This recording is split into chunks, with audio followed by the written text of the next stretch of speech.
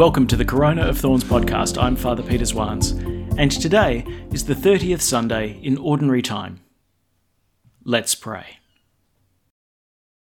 In the name of the Father, and of the Son, and of the Holy Spirit. Amen. Let us pray. Almighty ever-living God, increase our faith, hope, and charity, and make us love what you command, so that we may merit what you promise. Through our Lord Jesus Christ, your Son, who lives and reigns with you in the unity of the Holy Spirit, God, forever and ever. Amen. A reading from the prophet Jeremiah. The Lord says this: Shout with joy for Jacob, hail the chief of nations. Proclaim, praise, shout. The Lord has saved his people, the remnant of Israel. See, I will bring them back from the land of the north, and gather them from the far ends of earth. All of them, the blind and the lame, women with child, women in labor. A great company returning here. They had left in tears. I will comfort them as I lead them back. I will guide them to streams of water, by a smooth path where they will not stumble. For I am a father to Israel, and Ephraim is my firstborn son. The word of the Lord. Thanks be to God. The Lord has done great things for us. We are filled with joy. The Lord has done great things for us. We are filled with joy. When the Lord delivered Zion from bondage, he seemed like a dream. Then was our mouth filled with laughter, on our lips there were songs. The Lord has done great things for us. We are filled with joy. The heathens themselves said, What marvels the Lord worked for them! What marvels the Lord worked for us! Indeed, we were glad. The Lord has done great things for us. We are filled with joy. Deliver us, O Lord, from our bondage, as streams in dry land. Those who are sowing in tears will sing when they reap. The Lord has done great things for us. We are filled with joy. They go out, full of tears, carrying seed for the sowing. They come back, full of song, carrying their sheaves. The Lord has done great things for us. We are filled with joy. A reading from the letter to the Hebrews. Every high priest has been taken out of mankind and is appointed to act for men in their relations with God, to offer gifts and sacrifices for sins. And so he can sympathize with those who are ignorant or uncertain, because he too lives in the limitations of weakness. That is why he has to make sin offerings for himself, as well as for the people. No one takes this honor on himself, but each one is called by God, as Aaron was. Nor did Christ give himself the glory of becoming high priest, but he had it from the one who said to him, You are my son, today I have become your father. And in another text, You are a priest of the order of Melchizedek, and forever. The word of the Lord. Thanks be to God. Alleluia, alleluia. Our Saviour Jesus Christ has done away with death and brought us life through his gospel. Alleluia. The Lord be with you. And with your spirit. A reading from the Holy Gospel according to Mark. Glory to you, O Lord.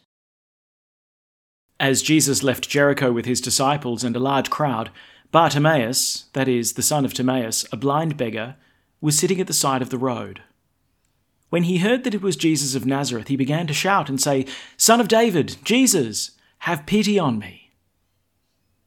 And many of them scolded him and told him to keep quiet, but he only shouted all the louder, Son of David, have pity on me. Jesus stopped and said, Call him here.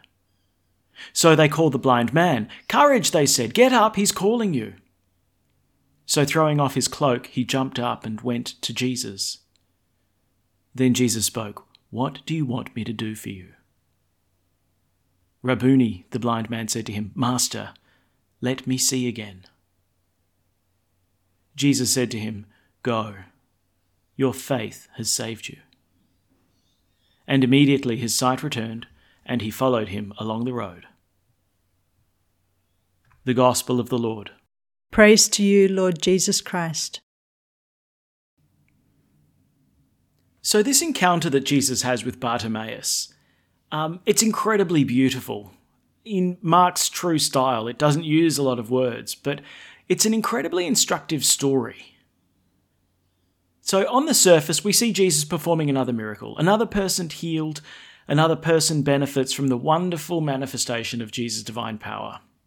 And that's great. But there's a lot more going on in this passage of Mark's Gospel than Jesus merely showing everyone what cool tricks he can perform. I think what Mark is doing in presenting this one story to us is to highlight the individual encounter that happens between God and a human person. It's funny, we have this one concrete instance where Jesus meets a guy called Bartimaeus, and, just to drive it home that this is a real someone who has met Jesus, Mark adds this little detail that, hey, Bartimaeus, he's the son of Timaeus. We're talking about someone who's a son, who's got a dad, a concrete place in history, right? And yet, I think from this specific encounter, we see what it means for all of us to meet Jesus personally, one-on-one. So I think the first thing to notice, of course, is that Bartimaeus is blind. And he's begging. Yes, this describes his physical condition, but Mark's also trying to describe the spiritual condition of humanity. We're spiritually blind. We don't see the ways of God. As human beings in the world, we're caught up in our ways of egotism or selfish ambition. We pursue our greed by means of violence and manipulation, and because of this, humanity is blind to the ways of the God of love. The biblical vision of the human person is that he's suffering from a problem that he cannot fix, and that problem is sin.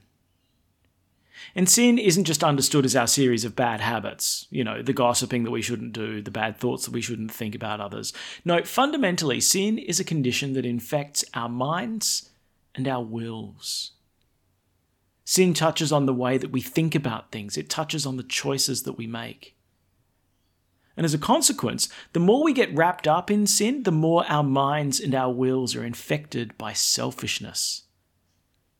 We become blinder. If my mind and my will are corrupted, then I can't see things as they are. I lose the true vision of reality. If I can't understand what it means to be good, then out of my ignorance, I don't want to be good. And as a consequence, the decisions that I make won't be towards choosing good things. How can you see when your eye is diseased? The second thing is that Bartimaeus is a beggar. Again, yes, Mark's describing the physical condition of the blind man, but he's also explaining the spiritual condition of humanity. If humanity is infected with the blindness that comes from sin, if our minds and our wills are perverted so that we can't see the ways of God, then we really are stuck. And there's nothing that we can do to change our condition. If I have a problem with my car, then I can apply my mind to fixing the problem. If I have a problem with smoking, then I can apply my will to fixing the problem. But the biblical vision of humanity is that it suffers from sin. Human beings have a problem with the mind and with the will, and hence we can't simply apply the mind and the will to fix the problem. Proverbially, it's like trying to pick ourselves up by our bootstraps. We don't have the faculties to fix ourselves. We need to be fixed. We need to be saved. In other words, we're beggars before the one who can save us. We are all Bartimaeus. We are blinded by sin, and we have to beg from the one who gives us vision. So Mark's goal in telling the story about this blind beggar is so that we all come to identify ourselves with Bartimaeus, because our spiritual condition is not too different from his physical condition. And Mark's goal in telling the story is to help us to understand that we need Christ just as much as Bartimaeus does. So Jesus comes walking through Jericho on his way to Jerusalem in order to suffer his passion. And the blind beggar, he's doing what he does. He's begging. And hearing that it's Jesus of Nazareth passing by, he starts yelling, "Have pity on me." Now, Bartimaeus may have shouted this thousands of times from the other people, hoping that they would have pity on him and give him a handful of coins. But now, at last, Bartimaeus is asking mercy from the right man, because Jesus is passing by. All the rest of humanity is helpless before his blindness. But finally, the beggar is begging the right man. And then there's that great moment when the crowd tell Bartimaeus, "Courage, get up, he's calling you." When Jesus and the blind beggar do come face to face, there's this wonderful moment of encounter, and Jesus asks a rather funny question. He says, "What do you want me to do for you?" Then comes the request from Bartimaeus, "Master, let me see again." What we see in this encounter with Jesus is a meeting of two desires. God, who desires to heal, and Bartimaeus, who desires to be healed. Bartimaeus wants to see, and Jesus wants Bartimaeus to see. There's a beautiful converging of two desires. The beggar is begging, and Jesus, with a heart full of love, he's giving. Now, there's no question that this encounter with Jesus changes the very foundation of Bartimaeus' life. He leaves his place at the gate of Jericho. He leaves his old cloak behind, and he follows Jesus along the way. He now has faith. This encounter with Jesus has inspired faith within Bartimaeus, and it has transformed his life. And so, Jesus says to him, "Your faith has saved you." So this story of Bartimaeus is really kind of the paradigm of how we come to faith. And so there are two key moments in the story. Bartimaeus knows that he's blind and that he's a beggar. He knows his condition, and he knows that he needs rescuing. The second key moment is his encounter with Jesus, this face-to-face moment when these two desires converge. Jesus' desire to heal and Bartimaeus' desire to be healed. This is the way of faith for the Christian. It starts with us recognizing our spiritual condition before God, that we're marked by sin, that our minds and wills need healing from blindness. And this is often the major sticking point for people in our contemporary culture, because we place such a huge emphasis on being self-sufficient and capable of solving our own problems. I don't need a saviour because I can save myself. And so I don't see my own blindness. I don't seek or encounter the Jesus who desires to heal. The great gift that Bartimaeus received at the beginning of the story is the knowledge that he's blind and that he's a beggar. And so he's not ashamed to beg for healing from his blindness, even when the crowd tells him to be quiet. Well, we too need to ask this grace from God that we might know our own blindness to the ways of God, and that we need to beg from him this gift of sight. Now, it's precisely in the encounter with Jesus that Bartimaeus recovers his sight and gains the gift of faith in Jesus. Faith is a journey of illumination as our eyes are opened to the greater encounter with Jesus. And it's right here that we discover the important reality about faith. It comes from an encounter with the Lord. I think a lot of us cradle Catholics, we can take that for granted. We grow up in a Catholic atmosphere and our parents impart the truths of the faith to us. But there's a key step that needs to happen as we grow in our relationship with God. The faith of my parents needs to become my faith. It's not just that I believe in Him, but that I believe Him. And for that, I need an encounter with Jesus of Nazareth. You know, Pope Benedict said in a Wednesday audience in commenting about this particular passage, he says, encountering Christ is not an encounter with a project of life or an idea, but with a living person who transforms our inmost selves, revealing to us our true identity as children of God. Just like Bartimaeus, we need to come face to face with Jesus and beg Him to give us sight. That is, in that face-to-face moment with Him, that convergence of desires as Jesus loves and wants to heal us, and that we discover who He is, who we are in His sight. Our eyes are opened. Our world is illuminated by Christ our light. And indeed, this encounter with Jesus transforms our inmost selves, revealing our true identity as children of God. In that encounter with Jesus, we're given the gift of faith. We truly believe, not simply in a set of doctrines, but in Him. We have the act of faith, which isn't just the content of faith. So I suppose where converts have the edge on us is that they discover faith precisely in this encounter with Jesus of Nazareth. And having their eyes opened, they follow Christ into the church.